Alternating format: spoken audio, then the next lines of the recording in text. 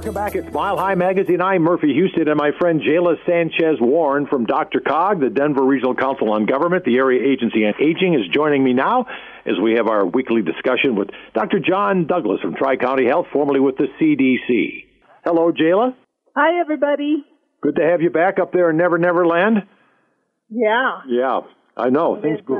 Pretty soon, I'm going to start going back, maybe. I don't know. We'll have to hear what Dr. John says to us.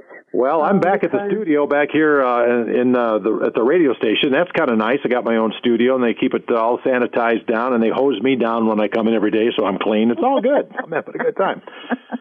So, of course, you have to do that. Oh, you got to do it. And I know our buddy Dr. John Douglas from Tri-County Health, formerly with the CDC, who's joined us every week since this whole thing began to update things, will agree. John, how you doing? Murph, I'm doing fine. Doing just fine.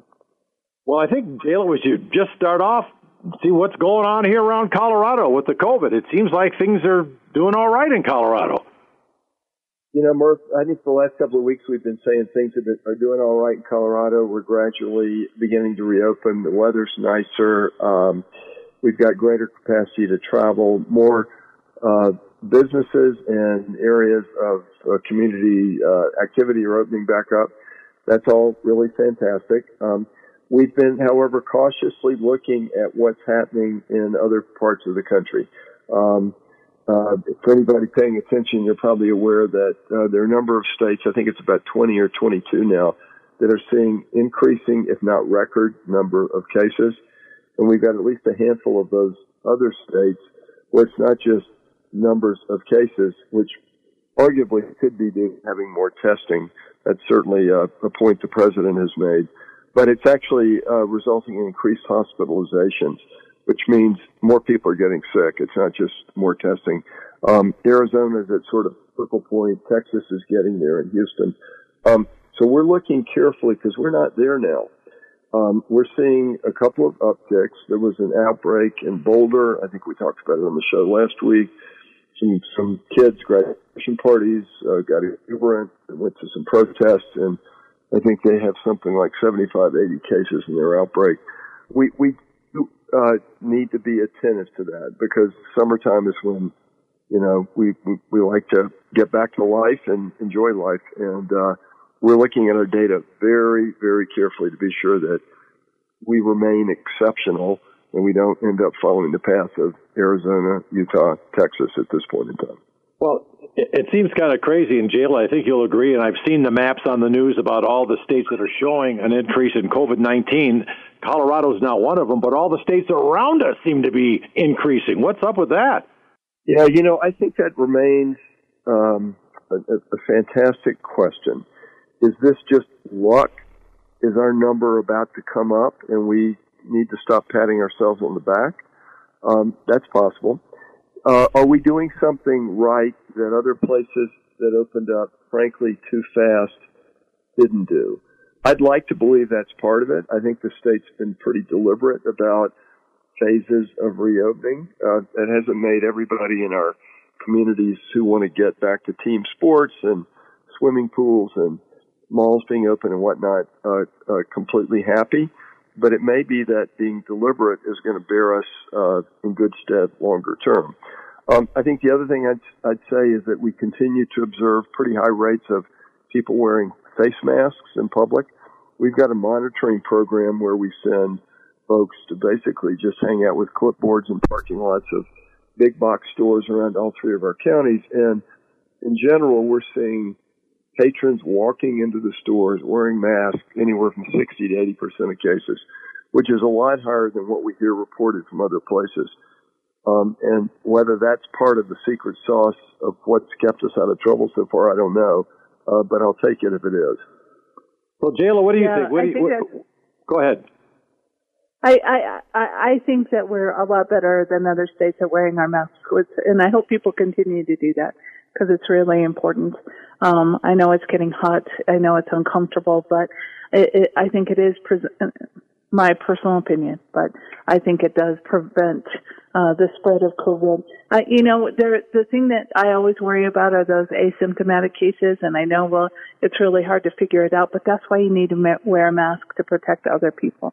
You may think you're just fine. I've been sneezing like crazy. I don't know what's out right now, but I'm allergic to it. And I just wear my mask. My mom is coming up to date. We've been around each other a lot, but she's coming up to hang out with my daughter, and I'm going to wear a mask around her because she's a cancer survivor, just out of treatment. So I'm wearing a mask in my own home just to make sure that I don't have anything I could give her. Always good to be safe. That's fantastic. Yeah, I think it's so important. The other good news, we had good news, and that is we didn't have, there's been such a problem with COVID in nursing homes, and our long-term care ombudsman program visits nursing homes and advocates for residents and family members of residents, and we've been doing our job all the way through COVID, and the good news is we didn't have a facility in our region that had an outbreak of COVID last week. It was the first week that we haven't had one, so that's good news. And out of the 110 facilities that we have, 47 are cleared. So that's also really good news.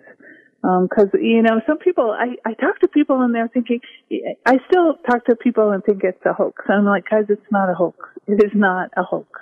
And it's really disconcerting. And I talked to older adults and I said, a lot of people get it, but older adults have a higher morbidity rate with COVID, and that's why it's so important that you still be cautious and take precautions when you're out there. That's and crazy. Restrict your movement. They think it's a hoax, or they think the planet is flat, too? Do they think that? I don't know. I know there's still a group of folks out there that just don't believe this is happening. And maybe it's not because it's not around them, right? They're not seeing it, but it's real. All you have to do is just go hang out by a nursing home and you'll see. So, John, what's the difference now? Why the improvement in the nursing homes? What's going on over there? Well, I think, first of all, that's a fantastic statistic, Jayla. I hadn't heard that one. And it's probably the single brightest statistic I've heard in the last week, so thanks for making my day. Murph, I'd say that, first of all, there's been much greater attention to it. For those people that aren't in the kind of business Jayla's in, where we try to think about our seniors, frankly, a lot of folks don't think about seniors that much. And I think the fact that we've had so many outbreaks has heightened the attention to it. I think the infection control procedures inside these facilities are better. I think it was, frankly, allowed to slip a little bit. And there were big challenges, I would say, in these facilities getting sufficient personal protective equipment. Let's point out that it's not only the residents of these facilities, but also their staff that were getting sick. And I think that the greater attention, better infection control, better protective equipment has all taken together and made a difference. They also undertook the somewhat draconian effort of restricting visitors. And given that there's only really two ways for people that don't leave the facility to get infected, it's their visitors or the staff, I think that probably made a difference as well. Now, that's not sustainable. I mean, Jayla is more aware of this than I am, but the loneliness factor of being in a facility like that, not being able to see your loved ones, takes an enormous health toll. So we're interested in the state finally loosening up on that. We think a number of facilities, as Jayla pointed out, are cleared at this point. And if we can develop reasonable, safe precautions to let visitors come back in, we think that could be an important part of the reopening, if you will. Yeah. And a shout out to all of those people that are still continuing to work in long-term care facilities. It's a hard job to begin with, even way harder now with COVID, and those people are incredibly dedicated folks and are doing the best they can. Hey, it's No Copay Radio. We're doing our weekly visit with Dr. John Douglas from Tri-County Health, formerly with the CDC. And, John, with all this increase of COVID around the country, it really seems like the target age has kind of got away from the seniors because we're taking care of ourselves, and it's the young people like 20 to maybe 40 years old that the increase is hitting. Is that true? Yeah, that's really what's being seen in lots of places. That was certainly the situation in Boulder, Florida, Texas, Arizona. Those places are also seeing those cases go up predominantly in that younger group. And, I think part of the messaging has been, you're not going to get as sick, which is true. But lost in that you're not going to get as sick is that you might get sick. Some of you are going to get sick, and you can transmit it to other people. People you actually might love, like your mom and your dad and your grandma and your uncles and this kind of thing. So I think that there has been some probably less than optimally precise messaging around, look, enjoy life, but do it in a safe way. And perhaps that's one of the things that we want to try to emphasize in Colorado to keep us on that good side of the equation. And I got to mention something, John. We talked about this last week, Jayla. The fact that kids sports are now evolving out of the house and they're playing ball. And I went to 2 Little League games for my grandsons last weekend. Nobody was wearing a mask. Nobody was really social distancing. Granted, it was hot. The sun was out. They're saying that makes it a little safer. You're outside. But I got to say, as a kind of a target for all of this in my age and my immune system, I was nervous about that. What do you think, John? I'm disappointed to hear that, Murph. We as a public health department, we are involved in enforcing various rules and regs, but we clearly don't have capacity to go to every Little League game and do a mask lecture sort of thing. We do respond to complaints, and if we get a complaint from a community member that says, "What my son's Little League bracket or set of teams is not adhering," we have the capacity to check with them and to try to encourage the use of masks. But I'm really disappointed to hear it because those are settings where we want people like you to be able to go, and not just the young 20-somethings that are invulnerable, most of whom, by the way, don't have kids anyway. I do agree, though, just to sort of be a little devil's advocate-ish, that the outdoor setting is more forgiving. And while I still would like to see those people bumping up against you wearing a mask, I think if you had to have such situation where masking was a little less important, is that outdoor situation. Thus far, we have not seen, as far as we can tell, a big surge in cases from folks related to attending protests in our jurisdiction. And it doesn't look like in most places that's happening. We're aware of the protests that were happening around the country vis-a-vis racial justice over the last several weeks. We're not out of the woods on that, but I do think it suggests that outdoor setting is a place where you can be a little more comfortable without running the risk of transmission. Jayla, if you can get your mom on your back patio, wear your mask, but I think you'll be even safer in that regard. Yep.